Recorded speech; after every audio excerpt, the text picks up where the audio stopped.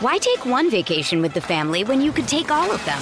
With Royal Caribbean, you don't just go to the beach. You visit a private island and race down the tallest water slide in North America. You don't just go for a road trip. You ATV and zip line through the jungle. You don't just go somewhere new. You rappel down waterfalls and discover ancient temples. Because this isn't just any vacation. This is all the vacations. Come seek the Royal Caribbean. Ships Registry, Bahamas. Another day is here, and you're ready for it. What to wear? Check. Breakfast, lunch, and dinner? Check. Planning for what's next and how to save for it? That's where Bank of America can help. For your financial to-dos, Bank of America has experts ready to help get you closer to your goals. Get started at one of our local financial centers or 24/7 in our mobile banking app. Find a location near you at bankofamerica.com/talktous. What would you like the power to do?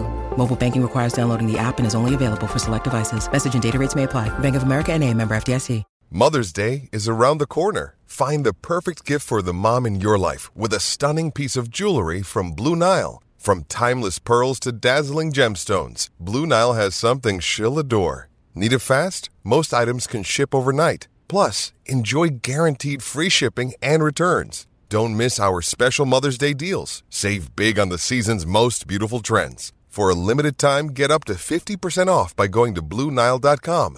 That's BlueNile.com.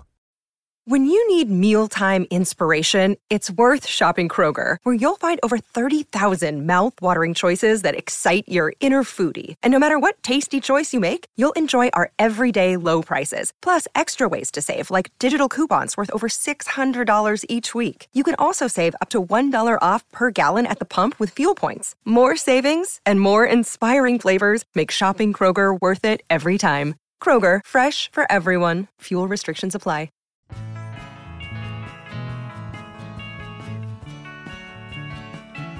Hello, everybody, and welcome to episode 13 of the Pitch to Contact podcast, lucky number 13. I'm honestly surprised we made it this long, but I'm your host, Ben Jones, and I'm joined by my co-host, John Cuff from Pitcher List. John, how are you doing today? Well, we're recording this right after the Twins game, and I thought I was going to be doing really well. And now I'm wondering, why is Emilio Pagan still on this baseball team? But I think looking at the bullpen, the answer is pretty obvious. There's literally no one who can replace him. Yeah, if you had to power rank every relief pitcher currently on an MLB roster, where would you put Emilio Pagan on your priority for coming into the eighth inning of a 2-run game? Can I say like below last? Yeah, I don't know if he's literally last. I think even with the Twins, I probably would have still gone to Pagan over Winder in that scenario, which were pretty much your only options at that point in the game. But still, not a great ending to the week, despite some positive signs against the Blue Jays. Yeah, and that's all right because we're still first in the AL Central. Boy, are we. But before we get to the game, some quick programming reminders. So remember, you can follow our podcast on Twitter at Twins Talk Pod. Make sure that you subscribe to your podcast platform of choice to make sure you get your new podcasts in your feed every single Monday morning. And then if you want to follow us on Twitter, you can do so as well. Myself at BenJones_5 and John at the John Cup. All right. Now, let's get into the games. This week, we'll be going over the Rays and the Blue Jays series, the very, very bad that happened against the Rays, the pretty good, all things considered, that happened against the Blue Jays, and everything in between. So real quick, we'll go over the weekly snapshot. The Twins went 2-4, lost all three to the Rays, and then won 2 out of 3 against the Blue Jays, had a good chance to win the third, but blew it there at the end. We'll talk about the specifics that went into that. But as John mentioned, they're 33-33, which isn't great, but still first in the AL Central, still the only AL Central team without a losing record. And the Guardians are the closest team to us at 1.5 back. They're still 3 games under 500 after a bit of a rough week for them as well, struggling to pitch on the opposite side and actually starting to hit. So a little bit of an interesting switch there for the Guardians this week. But again, all things considered, still in first place, still worse than I think every single AL East team, but still in first place. That's all you can ask for. Actually, I think the Red Sox, well, actually, I don't know if the Red Sox game is over yet. Actually, no, they play tonight. So they're currently 32-33. They could finish the night worse than the Twins. and we could be better than one AL East team. One AL East team. Yeah. Here's the thing with the standings, and we're going to talk about this more a little bit later, but I just feel like it very much eats into like every Twins fans like insecurity of, oh, the Twins aren't getting their respect. They're not getting their respect. You know, they're a first place team. Well, they're not getting their respect because the whole division is trash. Yeah. In the past, you had a little bit more of a gripe, you could argue, but this year it's not the same. Everybody knows it's not the same. Yeah, we are firmly behind the NL Central in the race to the worst division in the league, which is, pretty impressive considering that we don't even have the worst team in the league. Oakland is by far the worst team in the league at 16-50, but the Royals are close behind them at 18-47. So, it's actually kind of incredible how kind of grouped together actually Cleveland, the White Sox, and the Detroit are. They're not all terrible teams. I think the Tigers are only about 5.5, games back of the Twins right now. Yeah, it's just not a pretty division. Yeah. Well, let's get into the games against the AL East team, starting with the dominant first place Rays in a very forgettable series for the Twins. Yeah, this was going to be a fun clash of basically what happens when one of the best hitting teams in baseball goes against one of the best pitching teams in baseball. And game one was not the way you wanted to start. It was a 7-0 loss. Louis Varland was on the bump. 6 innings, 6 hits, gave up 7 earned runs, 4 walks, 5 strikeouts, and 2 hits. After a really good start against Houston, Varland basically struggled to get anything going with his secondaries in this one. The cutter and the changeup were just not doing anything. The only encouraging thing was that the fastball was actually really, really solid. That's kind of been his go-to pitch this season, and it got him, 5 strikeouts in this one through 6 innings, which is pretty decent against, a tough team like the Rays. The problem with the cutter was that he just couldn't get it to go for strikes. Ended up walking 4 guys, which is pretty uncharacteristic for Varland. Actually, he's a pretty solid command guy. Doesn't walk a lot of batters. And so this is probably more of a one-off than anything indicative of, a potential failure for Varland. Obviously, you're going up against one of the best offenses. It's going to be a tough matchup regardless, and giving them 4 free passes is not going to help at all. And then, we'll talk about it a little bit later, but he actually did okay in his start against the Blue Jays on Sunday. So, Varland is, still chugging along and being a really solid number 5 starter for this team.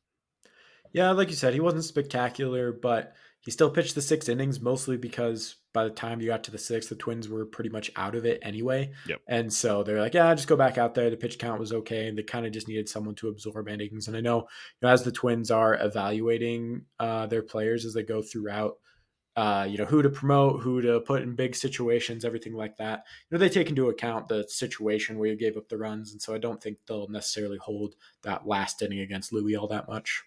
Yeah, and ultimately he helped save the bullpen a little bit, which is nice. So, good for Varland. With the bats, in a 7-0 loss, really nothing to talk about. 4 hits, 12 strikeouts. Eflin, who was the opposing pitcher, was on one. His curveball was really, really good. If you go back and look at his strikeouts, like that pitch, man, is a little disgusting, and Twins were whiffing on it the entire day. Maybe the only bright spot was that Correa had a 109-mile-per-hour double off the wall. I was actually looking at his metrics this year. He's actually not hitting the ball as hard as often as he has in the past. His hard contact percentage has gone down. And that's kind of been one of the struggles with him, is that he's just, even though he hits the ball really hard, he's a pretty good max exit velocity number. He's just not doing it as consistently this season. And so it was good to at least see him, get a double in this one and a hard hit ball. But he also finished with 3 strikeouts. So there's that. Yeah, I think not so much in this series, but especially against the Blue Jays, we really started to see Correa turn things around, and hopefully for good. We kind of saw that last year after a rough stretch in the beginning of the season. This one's gone on a lot longer, obviously. Mm-hmm. But if he can get going, if the rest of the lineup can get a little more healthy, you're taking better at bats like we saw against the Blue Jays, you'll be in a good spot. But the main thing, again, is you need Correa in the middle of the lineup, driving in runs, hitting balls hard. So a good sign here that he got the one, even with the 3 strikeouts. Yeah. Moving on to the second game, it was a 2-1 loss. Pablo Lopez started for the Twins with 7 innings, 5 hits, 1 earned run, 1 walk, and 6 strikeouts. Honestly, much better command from Lopez this start after a couple shaky ones. The stuff was really, really good too. The slide ball and curveball were both getting strikes, and he was really finding a groove with those pitches. Changeup was decent as well, even though the metrics didn't look that great on it. He did give up 3 hits on the changeup, but it was playing nicely with all his other pitches. The only run he gave up was a solo homer from Isaac Paredes. So honestly, a really stellar outing from Pablo Lopez after a couple duds from him. Yeah, definitely good to see good Pablo back, especially against the lineup as good as the Rays are. Yeah. Of course, then in the bats, only 1 run here. And of course, the annoying thing was that the Rays decided to go with a bullpen game. So normally you think, okay, bullpen game, maybe the pitcher quality isn't as great because you're facing a bunch of relievers. But no, it's the Rays and their bullpen's really solid. The nice thing was that the Twins did limit the strikeouts. They were earning walks, but they were only 1 for 6 with runners in scoring position. They left 8 men on base. And, in classic Twins fashion, they did get the bases loaded with 1 out in the 8th. Ryan Jeffers, though, ended up grounding into a double play on a sharply hit grounder to the third baseman, who I believe was Paredes. It was actually kind of impressive from Tampa Bay. Like they got the double play basically like by a couple inches. Like it was super close. But solid for them. Of course, they ended up winning in the next inning with a walk-off homer from Randy Arozarena off Yohan Duran. Looking again, though, at the pitch, it wasn't that bad. It was low. It was a low and outside splitter, probably located as well as Duran wanted it to be. And I was just looking at some advanced metrics afterwards that we have at Pitcher List. And basically, an average pitcher would not have taken that pitch for a hit. It wouldn't have resulted in a hit. Most likely would have been a strike. But Randy Arozarena is just that good. Yeah, one thing that was interesting with that pitch too, off of the splitter. So Randy Arozarena, I believe, is slugging like 850 against off-speed pitches. Now, granted, it's a Duran splitter, so it's coming in at 99 to 100. Right. Yeah. But so it doesn't exactly play just like an off-speed pitch, but it was an interesting choice there to go with that when that's kind of the very clear scouting report on him is pump the heat in there when you have the fastball as good as Duran's is too. Mm-hmm. It was a little surprising to see that pitch in that scenario. Yeah. But again, Duran makes one mistake. You can't blame him. It wasn't even a mistake. Actually, the funny part was his first pitch was a mistake. It was a splitter middle, and Arozarena fouled that off. So I think he was thinking, hey, maybe he's a little late. Maybe I can throw this again in a better location. Best on best, and Randy won that battle. Yeah. Like I was saying, there's nothing to fault Duran in this scenario. He's the best pitcher on the Twins, probably, in a team full of good pitchers. The rest of the bullpen, not so much, but the starters especially. And so he made one good pitch, and Arozarena made one better swing. So nothing you can do. Of course, we wouldn't have to worry about this whole conversation if the Twins just did something with runners in scoring position. Yeah. That's life as a Twins fan this season, I guess. Yeah, definitely. Game 3 then was a 4-2 loss, allowing the Rays to sweep. Bailey Ober started with 5.1 innings, 3 hits, 3 earned runs, 2 walks, and 7 strikeouts. Within those innings, though, he did have 4 shutout innings. The only blemish was the 4th inning, where the Rays managed a 2-out rally. Ober walked Arozarena, then Luke Raley tripled to bring in Arozarena, and then Harold Ramirez finished off with a homer. So 3 runs in that inning. And then he also had an unearned run in the 6th after he left. Wander Franco scored on a throwing error from Griffin Jax. It was kind of weird. I don't know if you saw this play, but Jax was in his motion, and then he saw Franco basically like halfway between second and third. He's like, oh shoot, I could still have a pitch out. Like he just threw it to third, but the problem was Royce Lewis was over there, I think, and it looked like he wasn't really paying attention to what was going on because he got to the bag late. So Griffin Jax's throw over to the third ended up getting past him, and then Franco just took home after that. Yeah, it was definitely a weird play. They'd caught Franco a couple times too in this series. That one, obviously, and then before they caught him between first and second in an earlier game. And so, that's clearly the scouting report on the Rays. They're going to run a lot, and so you got to be on the lookout for that. It's a little disappointing that there's a little bit of a mistake on Jax and on Lewis, where obviously Lewis is shifted over there, but you have to still be watching the runner on second. And that's probably a little bit him just learning third, right? Hasn't played that many games at third base. He's been a shortstop his entire life. Yeah. And so that hasn't really been something he's had to worry about. Yeah. He's never really been at a point where that responsibility is for him to get to the bag. So, yeah. It's a good point. For Ober, back to Ober though, his four-seamer and changeup combo was doing well. That's, his bread and butter. It's really solid pitch separation. And then kind of looking at his season stats, it's actually kind of impressive. He's top 20 among qualified pitchers in ERA and in WHIP, which is, really solid for a guy who is essentially the number 4 starter on our team. His advanced metrics are really good too. He's limiting hard contact well. He's getting guys to whiff. The stuff is pretty solid. So yeah, really, really good performance from Ober, all things considered. Giving the team a chance to win here. Can't knock 7 strikeouts in this start. Yeah, definitely. I think this is getting way out ahead of where we are right now. But if the Twins make the postseason, I'll be very curious to see how they structure their postseason rotation. Who are, the 4 guys they really rely on. Yeah, I mean, I imagine we know the names of Lopez, Gray, Ryan, and Ober. But it's just what order do they go in? Does it depend on matchups? Do they just say, hey, Ryan's been the best this year, let's go with him? Just something interesting to think about if we get there, where you have these 4 guys who they're a little streaky. They go up and down, but in any given game, any of them can dominate a lineup. And so it'll be interesting to see what they go with that decision. Right. Of course, in postseason play, you need some runs, and the Twins just were not able to provide that this one. They pretty much just couldn't get on base. They only had 6 hits. They didn't get a single walk. Ronnie Chirinos was pitching, and he's kind of an unknown. This was his second start of the season. Kirilloff and Correa both actually managed 2 hits in the game, but of course there was just no one to bat in when they got those hits. Correa and both Michael A. Taylor had solo homers. Those were the 2 runs came from, but like I said, no one's on base. So even though they get the homers, they weren't really able to capitalize more on those hits. Yeah. Willie Castro led off in this game. So that about tells you everything you need to know about the offense right now.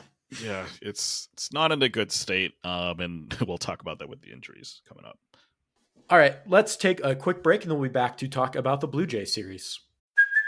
Hey, it's Kaylee Cuoco for Priceline. Ready to go to your happy place for a happy price? Well, why didn't you say so? Just download the Priceline app right now and save up to 60% on hotels. So whether it's Cousin Kevin's Kazoo Concert in Kansas City, go Kevin, or Becky's Bachelorette Bash in Bermuda, you never have to miss a trip ever again. So download the Priceline app today. Your savings are waiting. Go to your happy place for a happy price. Go to your happy price, Priceline. Why take one vacation with the family when you could take all of them? With Royal Caribbean, you don't just go to the beach. You visit a private island and race down the tallest water slide in North America. You don't just go for a road trip. You ATV and zip line through the jungle. You don't just go somewhere new. You rappel down waterfalls and discover ancient temples. Because this isn't just any vacation. This is all the vacations. Come seek the Royal Caribbean. Ships Registry, Bahamas. All right, we are back. Let's start talking about the Blue Jays. Got a couple wins in this series, and the offense started to come to life. So let's start with game 1. Yeah, 3-2 victory here. Extra innings, fun right there. Sonny Gray, though, was the starter. 5 innings, 5 hits, 1 earned run, 2 walks, 5 strikeouts. A really solid start from Sonny Gray. Nothing super spectacular here. Nothing like those 10 strikeout games that he was having earlier in the season. But he felt comfortable with all his pitches. He was confident throwing them for strikes. They were doing, well for him to kind of stay in the game and be productive. The nice thing here actually is that his slider has been really solid the past few games in getting whiffs. That pitch has been kind of in and out for him this season as he's been developing it more and more. But it was good to see that he was feeling it again tonight. Of course, with Sonny, kind of the main things are his curveball and his slider. If those things are both working, he's able to play off those fastballs a little bit better and turn in, a really electric start. But in this case, you only give up 1 earned run in 5 innings. I think that's a really good thing to get from your starter. Yeah, a couple of interesting things here. Sonny was pulled after how many pitches? It wasn't too many, 76 pitches. Yeah. But in that last inning, he started to go through the third time. We saw the struggles that we've really seen from Sonny Gray's last 3 or 4 starts. So third time through the order, he's getting hit around pretty hard. And so he got out of a jam in that fifth inning, and then they just decided to pull the plug and, do everything you can to get the win, get out of the losing streak, and make sure to secure the victory. Yeah. The thing here is we'll talk about how this kind of affects game 3 in a little bit, but yeah. Pulling Sonny in the fifth also meant then that you had to send out the Twins ended up sending out 4 relievers. And like I mentioned, this game went to extra. So it was 4 relievers with increased workload, and that ended up affecting kind of how game 3 ended up going, which we'll talk in a little bit. But the big story here, of course, was that, they snapped this losing streak that they had. I think it was a 5-game losing streak. Yep, they 5. Give it 2 against the Guardians, and then obviously got swept by the Rays. And so, they're really hunting for a win here. Michael A. Taylor with his second homer in as many games. He also had the game-winning sacrifice fly in the 10th to bring in Ryan Jeffers. So he's been actually having a really solid week, and I think we can't always expect Taylor to contribute in main ways. There's a reason why he's the number 9 hitter usually on this team, but when he does good things, it's always fun to see. Royce Lewis had a 4-for-4 night. He actually had been struggling a little bit with a 182 average and a 576 OPS through 8 games, so a small sample size. But the 4-hit night, of course, then ended up boosting his average to 270 with a 729 OPS. So gotta love how swingy stats are early in the season. Yeah, if you've been watching the broadcast, they've had Trevor Plouffe on with Morneau and Bramer for this Blue Jay series, and he was talking a lot about how players just you look up on the jumbotron, you see the numbers by your name, and so it's just nice to have something that looks good. Talked about that with Royce Lewis getting that number up, and they talked about it with Carlos Correa too this weekend, getting that OPS over 700 finally after struggling down there for a while, and so just seeing a better number out there can help you mentally, and so if nothing else, hopefully it helps Royce with that. But yeah, it's just classic small sample size. It's important to remember that, he's 8 games into a season. Everybody else is a few months into their season. Yep. So the thing with the relievers, which I'll expand on a little bit more. So we ended up pitching or sending out Moran, Brock Stewart, Griffin Jacks, and Yohan Duran. The big things here was that Brock Stewart came in the 7th, I believe. He ended up pitching 24 innings. Not 24 pitches. He threw 24 pitches, not 24 innings.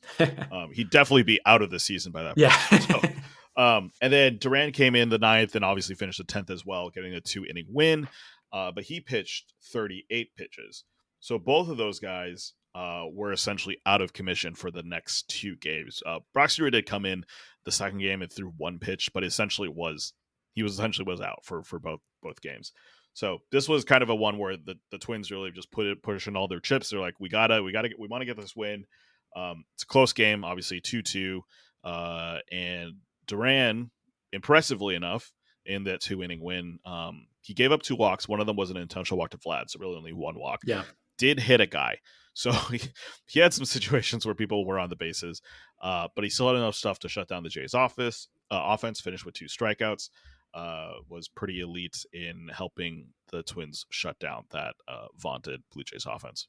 Yeah, you could really see the Twins were desperate for the win, right? They wanted to break the losing streak, get some good vibes going, and that's the main reason I think they threw Duran out there for those 2 innings, because the 37 pitches isn't all that many, but 34 of them were high stress, high leverage innings because guys got on base because he hit Espinal, he walked a couple guys, and so there were guys in scoring position in a 1-run game or in a tied game the whole time he was out there. Mm-hmm. And so, and even the fact that they got the win was pretty amazing. They basically only got it because Brandon Belt lined a ball 105 miles an hour right at Willie Castro at second base to send it to extras. He hits it a foot in either direction, and the Blue Jays walk off in the 9th instead.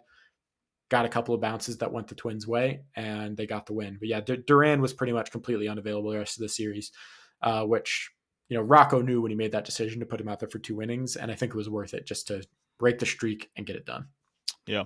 Well, the good vibes kept going because game 2 was a 9-4 victory. Joe Ryan was a starter with 6 innings, 6 hits, 3 earned runs, 1 walk, and 4 strikeouts. He honestly struggled with all his pitches, but was able to limit the damage for, a quality start. with Ryan, the main story is just, the fastball is not working, like it was on Saturday. It wasn't like bad for the, but it was bad in terms of, Ryan's ability. For a guy who throws that fastball that much, you need to get more strikes with it, and he just wasn't seeing those same numbers. The secondaries just need to be better in general when the fastball is bad, and the secondaries were about where they usually are for Ryan. So it just didn't help overall. That's where you get the 300 runs. Of course, it didn't matter because the Twins provided run support in another Ryan start.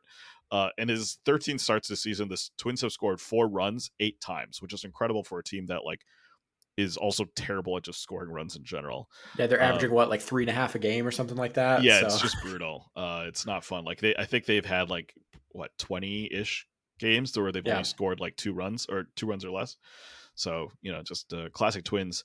Of course, the nice thing here, I guess, to maybe dispel some of that, myth about Ryan getting all this run support, was that they didn't really score the runs until Ryan left the game. So, maybe a little bit of that superstition, if you have that, that can dispel it a little bit. Yeah, it was an interesting game from Joe Ryan. He clearly wasn't at his best, but the offense really turned things around here, mostly thanks to Carlos Correa. Yeah, he had a grand slam, which is the first for the Twins this season, despite all the times that they've managed to get into a bases loaded situation. And then Max Kepler had a 3-run homer basically immediately after the Correa grand slam. So good for both those guys to kind of get out of their slumps. Obviously, Correa's had a decent week this week. Kepler had been just awful. So, getting a little bit of the monkey off the back is nice. Of course, it was helped here by the fact that the Blue Jays, who had a bullpen game, because the guy who probably was scheduled to start, Alek Manoah, got sent down to rookie league because he's just been terrible. So, the Twins were able to, do stuff. They did stuff late, right? Both these homers from Correa and Kepler were in the 8th inning. Larnach also added a solo homer in the 6th. Of course, the best thing about this was, though, even in a 9-4 victory, even with 12 hits, they still managed to get a season-high 17 strikeouts because the Twins are the Twins. 17. They struck out 7 times against Trevor Richards. Yeah. I don't know who he is, but I don't imagine he's that good. Yeah, those 3 innings from Trevor Richards were elite. Anyway, but yeah, it was good to see the grand slam. It was awesome that Kepler hit one too. Maybe depending on your feelings on Kepler, I personally kind of wish he didn't hit it because I'm ready for him to be out of the lineup. It's quite literally the only good thing he's done since he's been off the injured list. Yes, is that home run. Yeah. And it wasn't really even necessary. It was nice, but not necessary. Yeah. And so maybe it's good, maybe it's bad. I don't know. It's always good to get runs, but I'm not convinced that Kepler doing anything positive is good for the Twins long term, because I feel like the Twins would be better to just get him out of the lineup.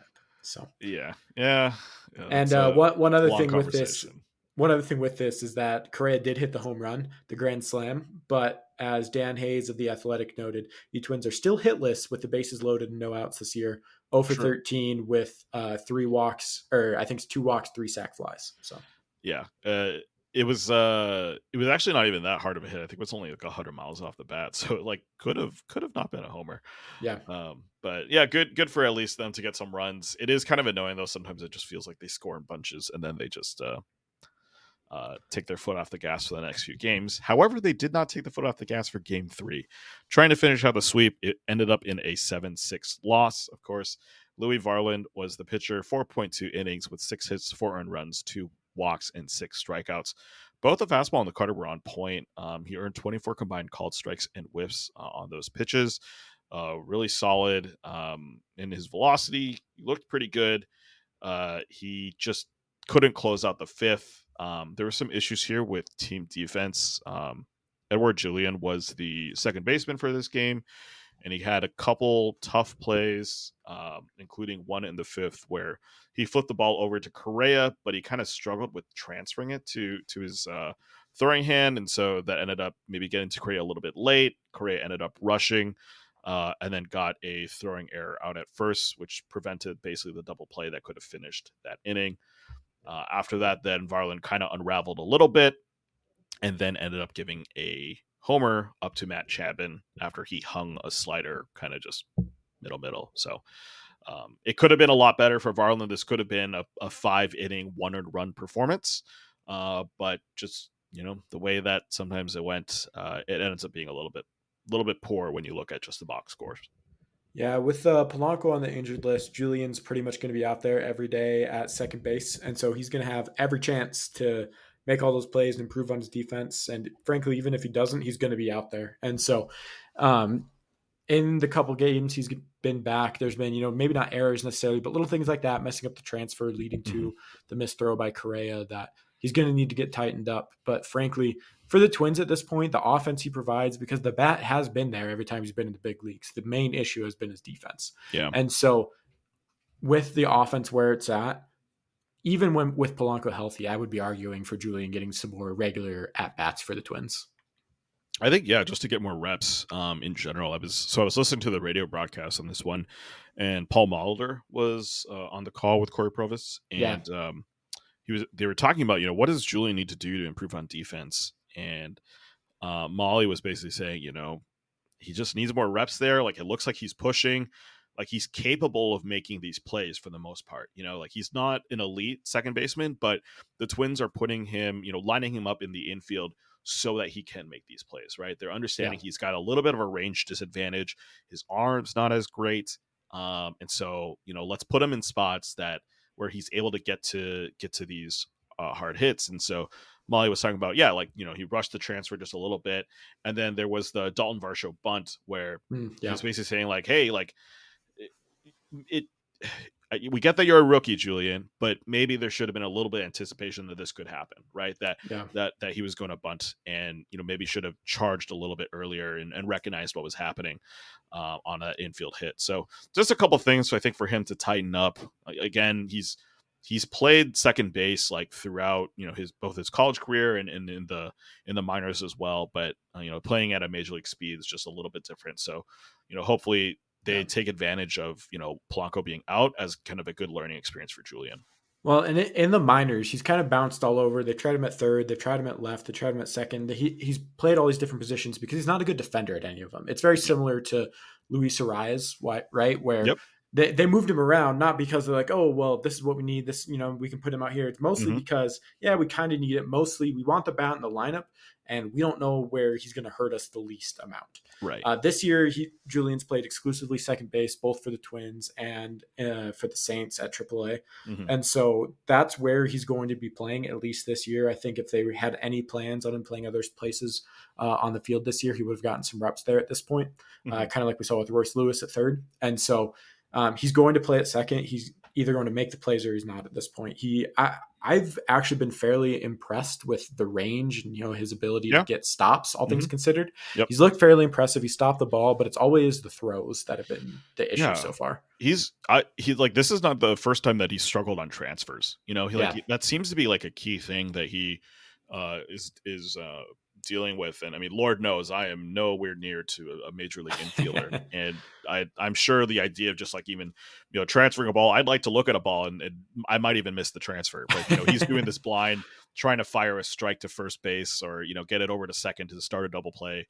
So, I get that it's challenging. It's an environment that he's maybe not completely ready for yet. But at the same time, man, like I just hope that he's like, learning and trying and picking up things just so that, like we're able to kind of avoid situations like that we had where you wasn't able to transfer it well, ended up extended the inning. And then lo and behold, a 3-run homer after that. Right.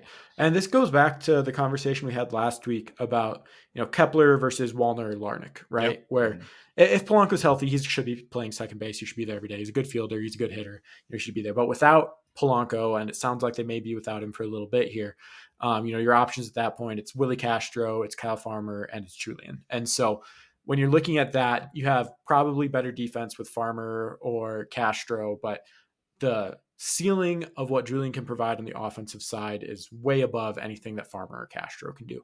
And so because of that, that's another thing where, like Kepler for Wallner, I'm okay making that change where with the offense struggling as much as it is, you just get your best bats in the lineup and hope you can figure it out. Now, obviously, when you lose by 1 run and that missed transfer basically directly leads to the Chapman 3-run home run. Mm-hmm. It hurts a lot more.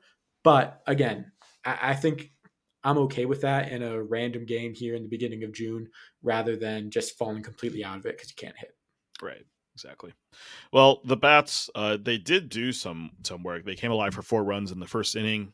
They were facing Blue Jays ace Kevin Gausman, who in his last appearance against the Twins had labored through 5.1 innings, giving up only 1 run. But the big thing about that game was just, the Twins kept on getting to him, hits here and there. They just couldn't get any runs across the board. And so he ended up pitching 5.1. Well, in this one, they actually did even better against him because they got 4 runs in the first. And I think he was eventually out in the 5th inning in this game. Fun story here, of course, too, was Donovan Solano with his first homer of the season. And I think Dalton Varsho has no desire to play the Twins anymore. Like, the man's got to be like, oh goodness, another fly ball that's coming my way. Like, am I going to rob this homer or not? And he's been it's been kind of funny just having to see that from the opposite team's point of view. Yeah, this was the 4th chance he had to steal a homer, like legitimate chance to steal a homer. Because I think yesterday the Larnach homer, he also was pretty close to grabbing that one. Mm-hmm. Yeah, and so he just so close to grabbing that one. And Aaron Gleeman of The Athletic tweeted afterwards, if you think the Twins offense is bad now, just imagine how bad it would be if Dalton Varsho had slightly longer arms. Right. Yeah, he would have robbed 4 homers from one team in the season, which would have been pretty impressive. Yeah, it's just crazy. And again, we talked about this last time too, but it's another thing where if Kevin Kiermaier is out there instead of Dalton Varsho, this time with a different injury, most likely those are not home runs, or at least one of them he pulls back, And so it's just a crazy confluence of things that Varsho is out there for 4 different games, had 4 chances to rob home runs, and didn't get any of them. Right, exactly. Well, the main story here was probably the relievers. They had kind of just dicey moments for every single one that was in the game.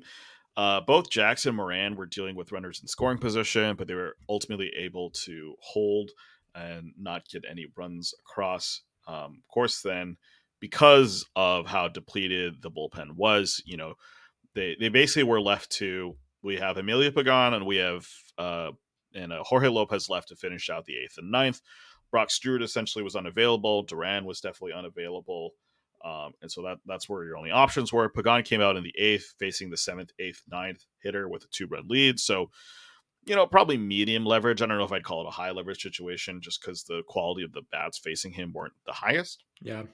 But promptly gave up 2 singles. And then Kevin Biggio, of all people, who is currently batting 182, I believe, ended up taking him for a 3-run homer, and that is all she wrote. Yeah, that is Kevin Biggio's 2nd game-winning home run against the Twins this year. So, jeez. It's everybody gets frustrated with Pagan. In this case, it's very justified to get frustrated with Pagan. It's not necessarily his fault, though. Everybody knows what he is. The Twins know what he is. The Twins literally had no other options, and I think they might have let him go back out there for the 9th if he was able to get through there as well, because I don't think they wanted to go to Jorge Lopez. Because of where the bullpen was at, I think they really needed and wanted Louis Varland to go at least 6, maybe even 7 and with the type of pitcher that he is, that's realistic, right? He throws strikes. He doesn't walk guys. He always keeps the pitch count pretty low, but today where he was struggling with that a bit, led to the Twins having to turn to their bullpen early, which meant, we made it to the 8th inning because they used Moran and Jax, probably the 2 best relievers that were available that day. Mm-hmm. And then we're stuck with Pagan, Josh Winder, and Jorge Lopez, none of which I think I would have trusted. And Pagan at least had a good month before this. And so it's your monthly Pagan blow up. It's scheduled. He was due for it. It is what it is.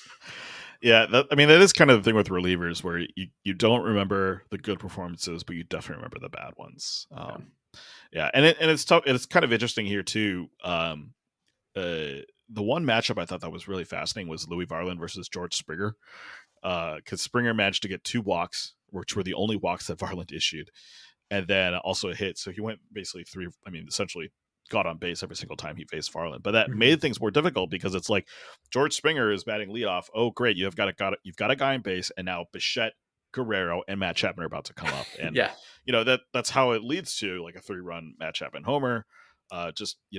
Bo Bichette, for some reason, just always turns it on against the Twins. He looked good in this series as well. But yeah, it's just kind of unfortunate that that's how it all culminates here, right? Like one move in game one, which granted, I'm not going to disagree with. I think it was the right thing to go with 2 innings for Duran, but that ends up impacting how the rest of the games in the series go. Yeah, and it's one where it would have been really nice to have Caleb Thielbar, right? Where Yes. without him, the Twins are just very clearly an arm short, especially where you have 3 guys on the roster right now in Winder, Lopez, and Pagan, who don't necessarily want to go to in high or even medium leverage situations for the most part. And so without that other arm in there, you're just really in a tough spot. And I mean, you could even make the argument as well that, is Jose De Leon really somebody you want in a high leverage spot?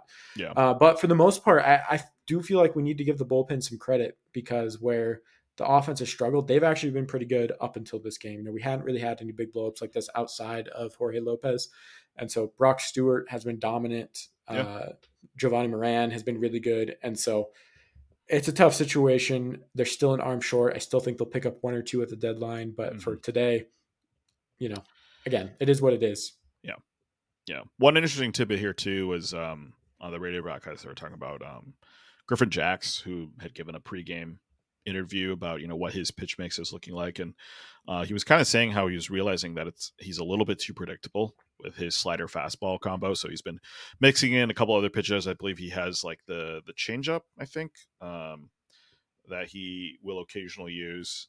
And so Griffin Jacks, I think he was a guy where, coming into the season, we're all very high on. He was essentially the second setup man behind Jorge Lopez. Then he had a couple duds. He was giving up homers left and right, and so kind of dropped down a little bit on the leverage sort of totem pole. But he's been impressive the past couple games, and I think it's encouraging to see that he's developing and trying to figure out what's working for him and getting guys out, because his stuff is nasty. It's just can it culminate into a guy who you can trust? And he's currently seven straight games now, I believe, without giving up a run or a hit. So there you go. Yeah, it's actually 9 straight without giving up a run. It's 7 without a hit. So really, really solid outing from Jax, and glad to see that there's still bright spots in this bullpen despite all the anger that we might have stored up about a couple guys on that. Definitely. On that team.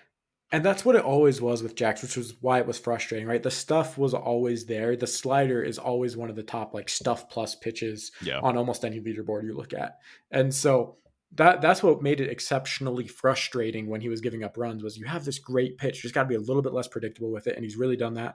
I've noticed especially some hitters where they're clearly sitting on the slider. He just pumps a fastball right in there, and they just completely caught off guard, which is good. Just changing up the patterns, adding a few different pitches. And, I think that speaks a lot to Griffin Jacks and his coachability, his adaptability here of being willing to change and grow as the season goes.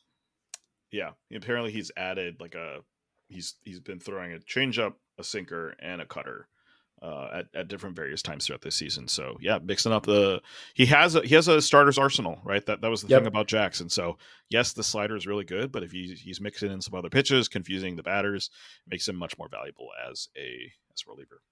Yeah, definitely. Okay, let's take another short break, and then we'll be back to talk about the AL Central and a few other topics before we wrap up. With threats to our nation waiting around every corner, adaptability is more important than ever. When conditions change without notice, quick strategic thinking is crucial. And with obstacles consistently impending, determination is essential in overcoming them. It's this willingness, decisiveness, and resilience that sets Marines apart. With our fighting spirit, we don't just fight battles, we win them. Marines are the constant our nation counts on to fight the unknown. And through adaptable problem solving, we do just that. Learn more at marines.com. All right, and we're back. So the big story for this week, we talked about it a little bit already, is just the AL Central in general and how horrible it's been. We're over 2 months into the season.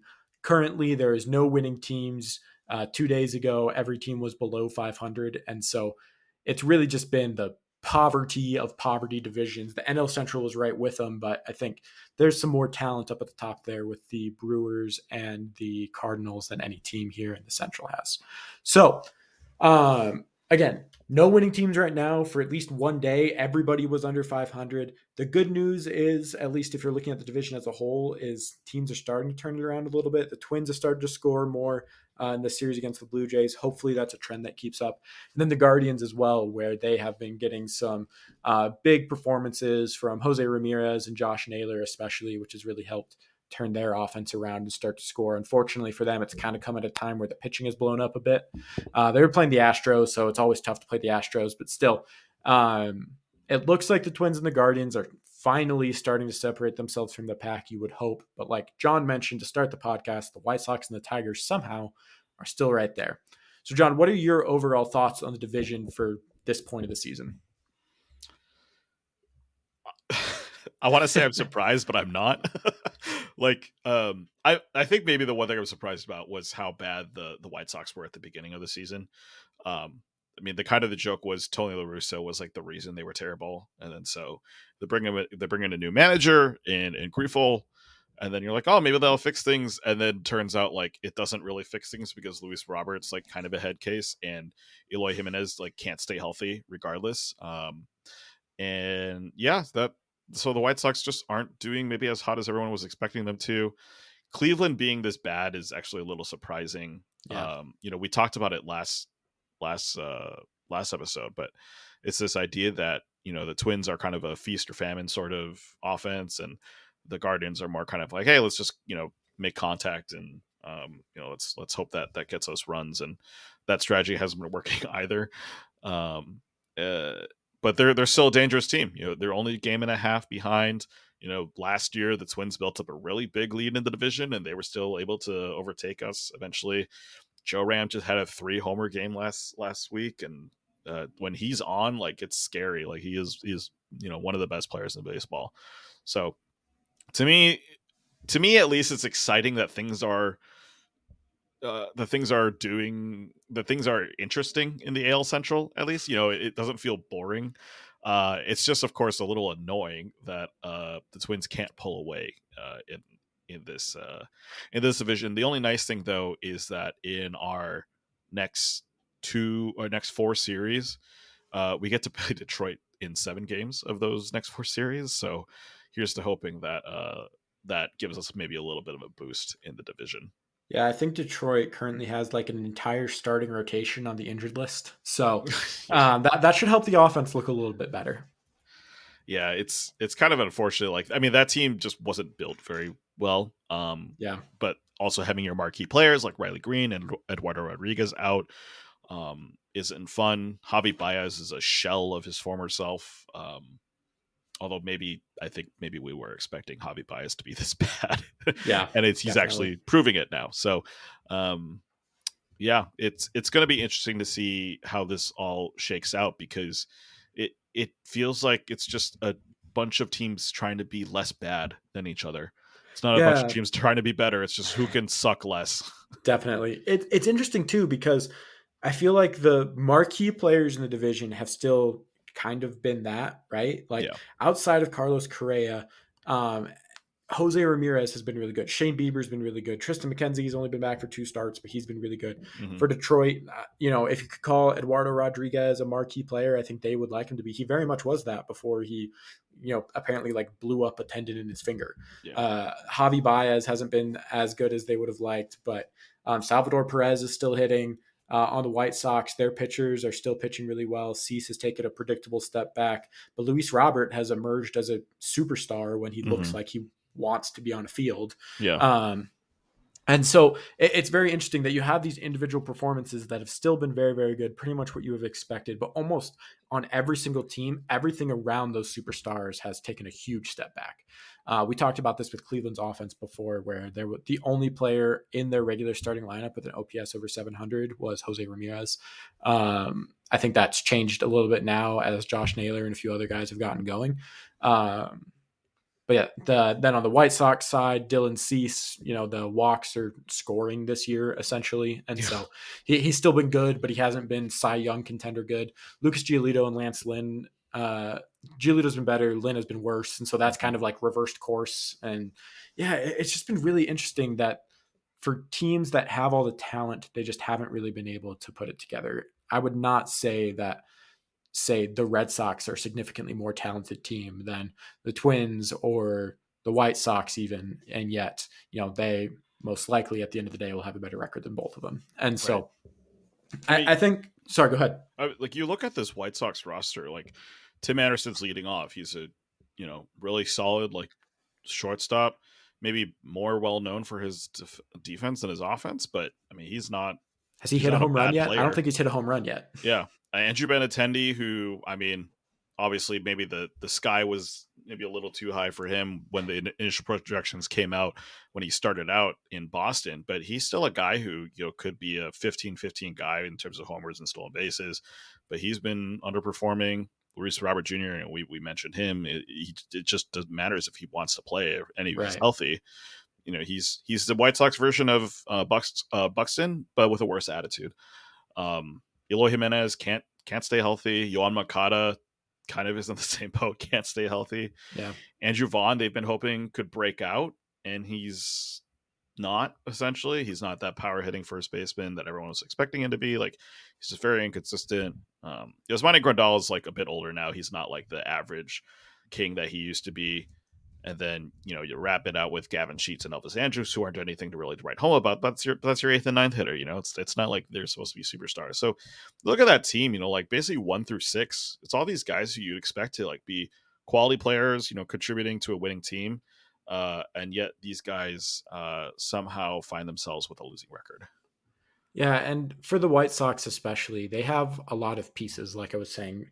And so it puts them in an interesting position where, if you look at the team's history, you look at where they're at right now, this is pretty much the point where a team decides, do we blow it up or do we run it back and try to get better? Mm-hmm. And I think for the White Sox, if they were in any other division, they would be firmly in the blow it up territory, right? The White Sox or the Red Sox are pretty much saying the same thing in the AL East right now, where it's like, okay, we're an average team, but average isn't good enough to compete in this division. And so most likely come the trade deadline, they're going to be sellers. Mm-hmm. The White Sox have a lot of very interesting, intriguing guys, including Cease, Giolito, Lynn, Eloy Jimenez. His name's been bounced around a little bit. I don't think they would trade Robert at this point, but Tim Anderson has been linked with the Dodgers pretty much since Trey Turner signed with the Phillies. Mm-hmm. And so they have all these pieces where if they decide to blow it up, they could get a lot of really good prospects and guys that could help them create the next version of the White Sox, right? Kind of like they did when they traded off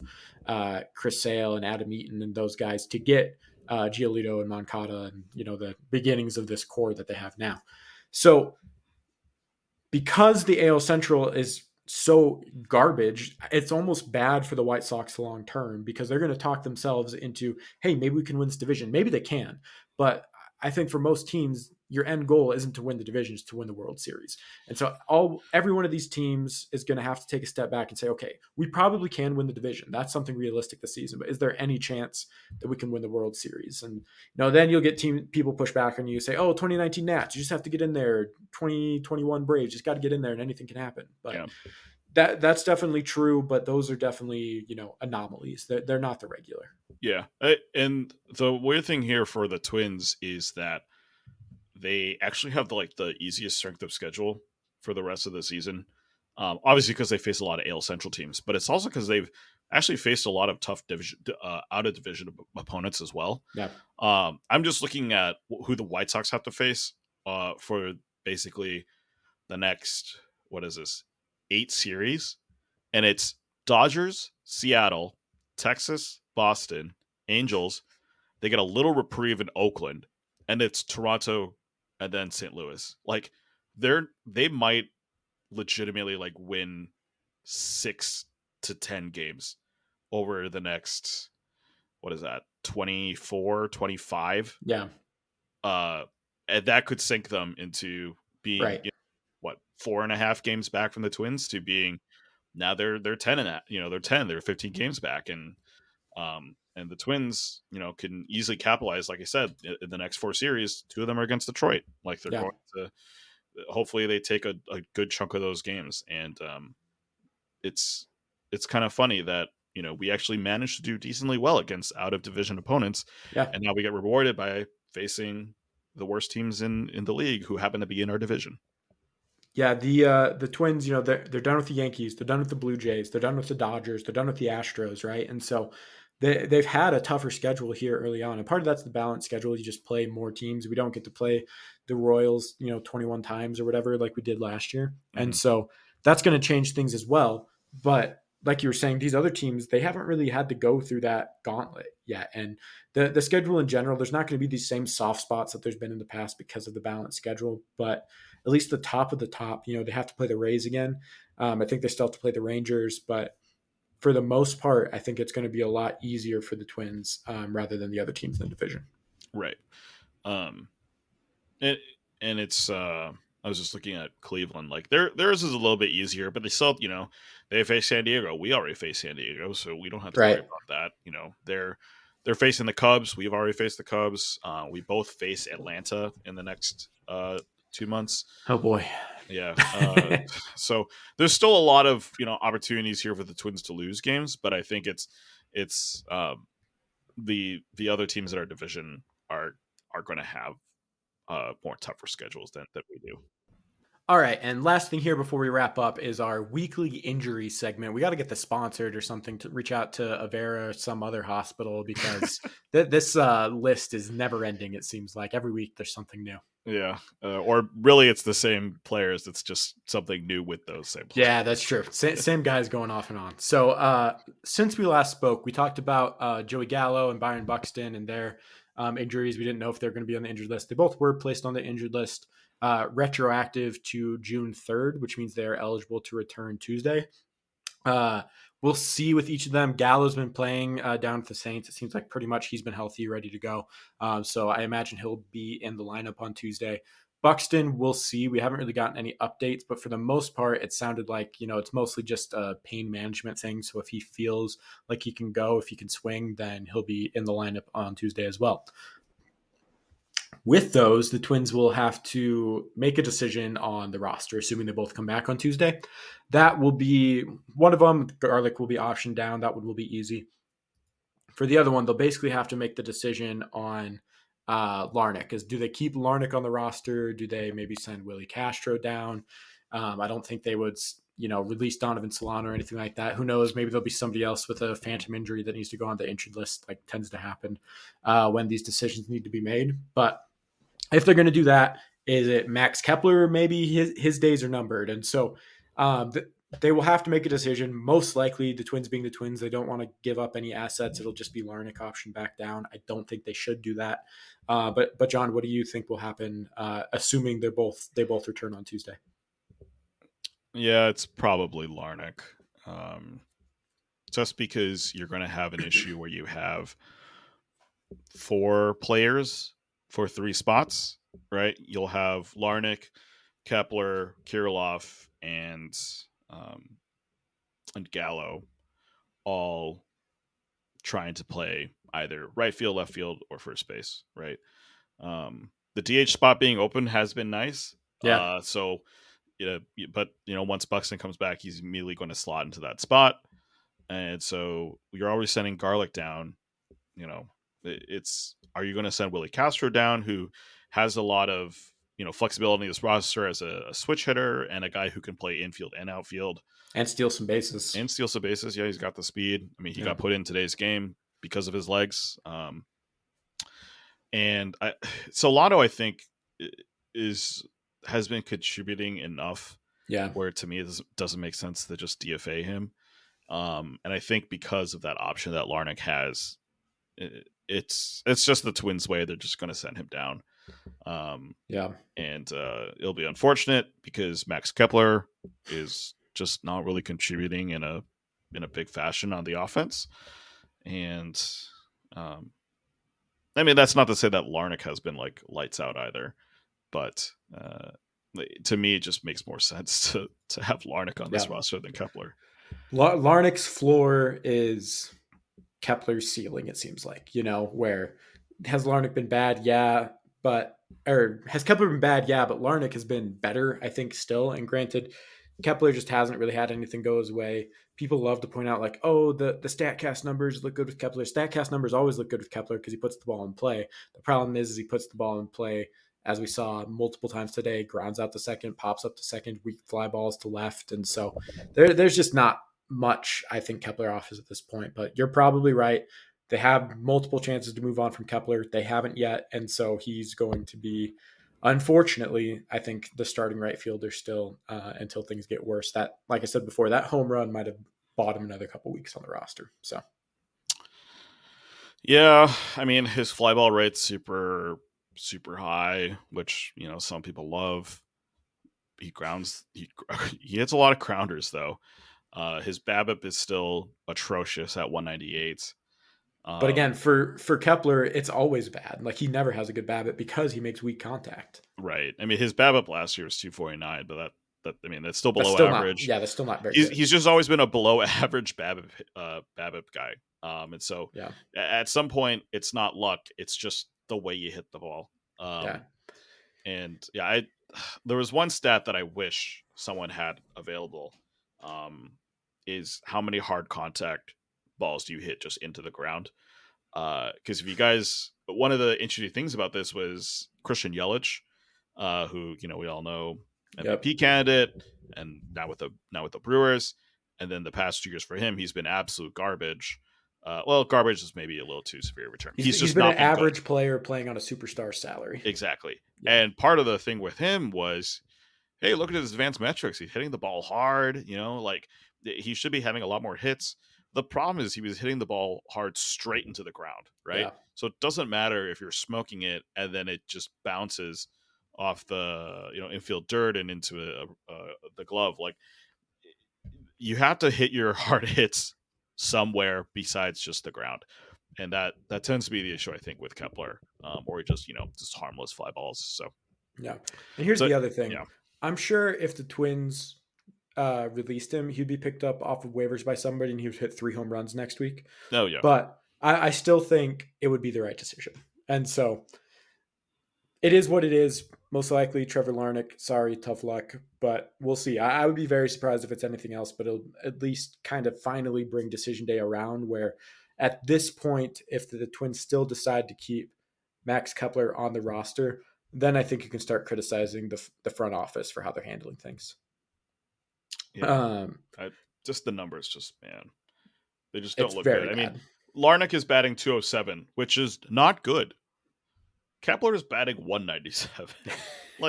And they have about the same number of plate appearances. Larnach's got 169. Kepler's got 153. Larnach has had every chance to show what he's capable of doing in the same number of at-bats that Kepler has. And he's doing a little bit better. And I'll just keep hammering home. I still think this is like the bad version of Trevor Larnach. We're seeing him crush AAA pitching. We've seen him go through stretches at the major league level where he crushes major league pitching. Yeah. And so versus Kepler, maybe there's a little bit more for him to come up on. Larnach, he's still young. He's still improving. There's still a lot more he can do versus Kepler having just 3 bad years all in a row, not getting any better. Yeah. The other thing too is, Larnach has a better walk rate than Kepler. Yeah. And I think that's important because for the longest time, we were batting Kepler leadoff, but if he doesn't get on base, what's the point, right? Definitely. And so he's since been, out of that situation. They haven't been batting him leadoff recently.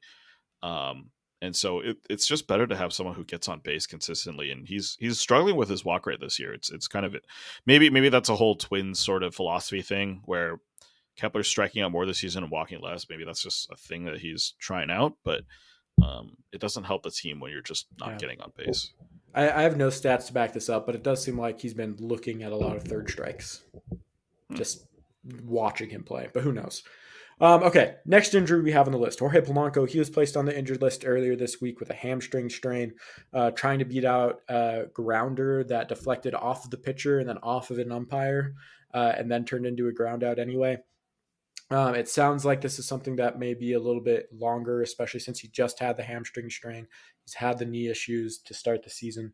And so they may just be looking to give him a good amount of rest here and try to get him back 100% healthy instead of pushing him, which if Julian is performing is probably the right call anyway.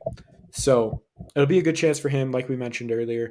But obviously, the best version of the Twins has Jorge Polanco in the lineup every day. So hopefully he gets back healthy soon. Yeah, 104 WRC Plus. slugging 450. Like he's had 5 homers in 30 games. So Yeah. He clearly is a major contributor to this team, and it's a little tough that he's not a part of it. Yeah, like Kepler, the Twins have, I think it's a $10 million option on Polanco next year. Yeah, I think And so. it'll be interesting to see the decision they make there, where when he's played, he's been productive, but the last 2 years, all of a sudden he's just been plagued with injury issues. And so I think that'll show a lot, one, how they feel about Julian, if they feel like he can replace his production, and two, probably a little bit how they feel about Buxton as well. If they feel like Buxton's going to be back in the field quite a bit, well, then you can have both Julian and Polanco in the lineup every day. Without that, who knows? Next injury, Caleb Thielbar, who we also already mentioned, he re-injured his oblique. He's back on the injured list. I didn't really get any sense from any of the reports of how serious this was, if this was, a big step back, if this was just, he just can't throw how he wants to. I did notice the velo was a little bit down, and I think he had 2 appearances coming back off the injured list. The bullpen just looks a lot worse without him, where you have, again, Josh Winder back up there. That's kind of that rotating last spot that'll go between Winder, probably Enriquez, Simeon Words, Richardson, Brent Hedrick. There'll be a lot of guys that kind of rotate through that spot, especially with Jose De Leon pitching pretty well and establishing himself in the bullpen since he got basically called up to fill that spot. Yeah, just less options because, again, he was one of 2 lefties, and now Moran's the only lefty. Yeah. It's a little worrying when you re-injure an oblique, just because oblique injuries take a while to come back from anyways. And, he was out for a couple weeks with this injury.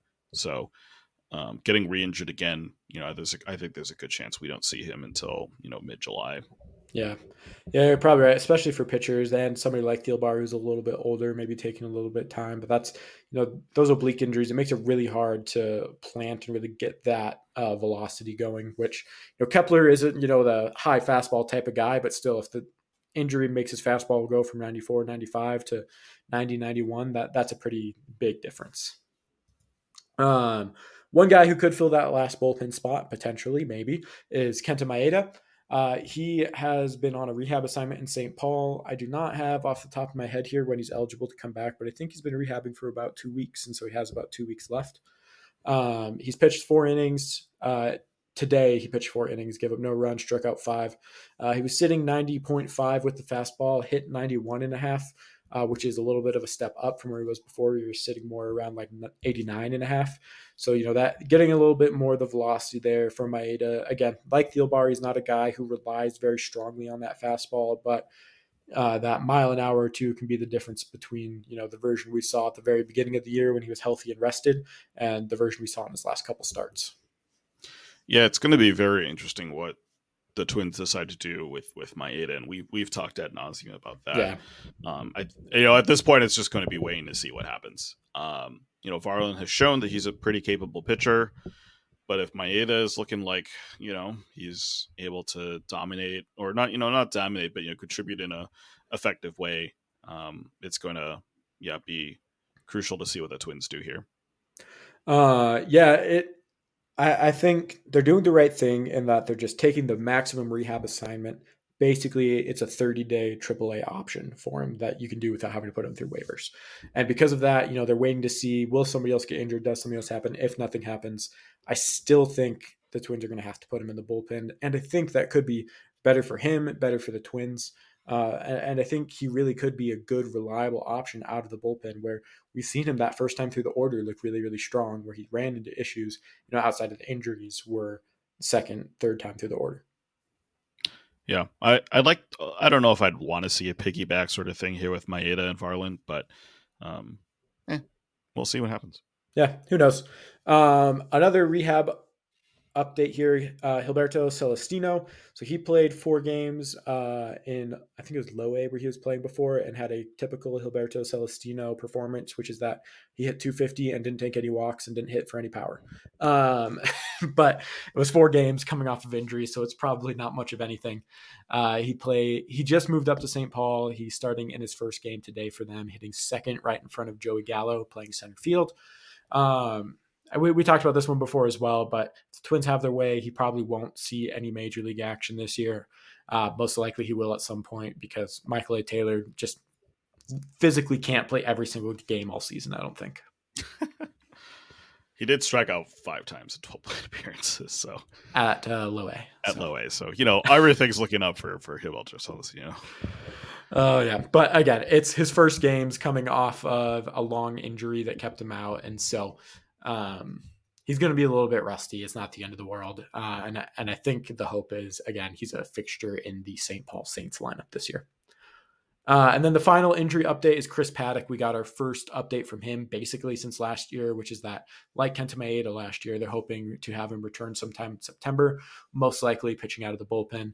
Could just be another one of those arms for a long relief slot, especially in September where you have the extra pitcher you can have on the roster. Could be a good fit for Paddock as he gets back into shape and starts pitching a little bit more. But like Maeda last year, if the Twins do find themselves out of it, I would imagine they just shut him down and hold off till 2024. Yeah, I have nothing to add on Chris Paddock. I honestly was just not a big fan of the trade, and so I like Chris Paddock. I think he's going to be a good, solid, reliable starter. You never know coming off of the second Tommy Johns. That's always kind of the big unknowns. The first one, there's a pretty good history of guys coming back. The second one is where there's a lot more questions, which is why if you follow other teams around the league, there's a lot of concern about Jacob deGrom coming off of his second Tommy Johns that he's going to have here in the next week or so. So yeah, it's just that Chris Paddock had like a 5.2 ERA, so it's just nothing. It's never looking up. He had 4 good starts though before the Tommy John surgery. Yeah, so that's something. Yeah. All right.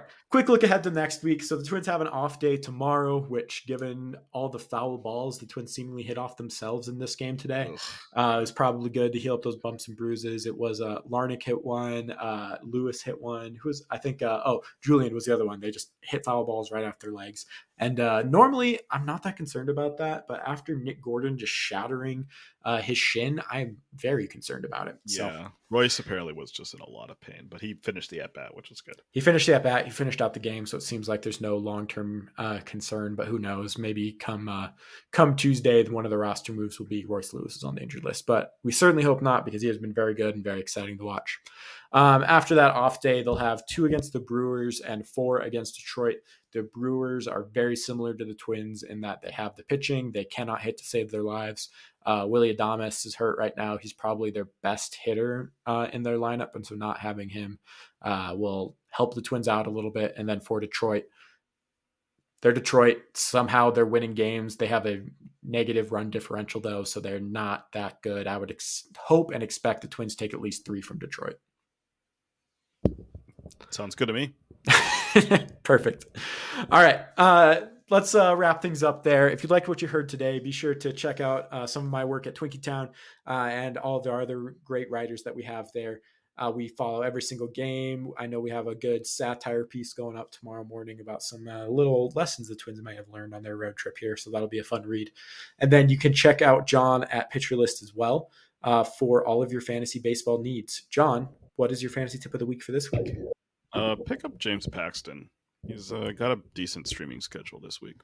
Interesting. I had James Paxton in one of my leagues, I think 2 years ago, and he pitched 3 games and was hurt the rest of the time. So yeah, that's why he's a streamer. Yeah, definitely. Either that or just pick up some Reds hitters because that team is looking hot. Yeah, it's always good to play in a Great American Small Park. That's what they call it, right? Yep. Mm-hmm. So it'll definitely make those guys look better. If Ellie De La Cruz is available in your league, I would also recommend picking up him because you should have picked him up yesterday. Yeah. I know he's been picked up in most leagues at this point, but if he is, definitely grab him as soon as you can. If you want to follow us, you can follow us on Twitter. You can follow John at @TheJohnK and myself at BenJones_5. And again, be sure to follow the podcast on Twitter at TwinsTalkPod and subscribe on your podcast platform of choice, Apple, Stitcher, Spotify, wherever you get it. We will be there in your ears. We'll be back next week, and until then, go Twins.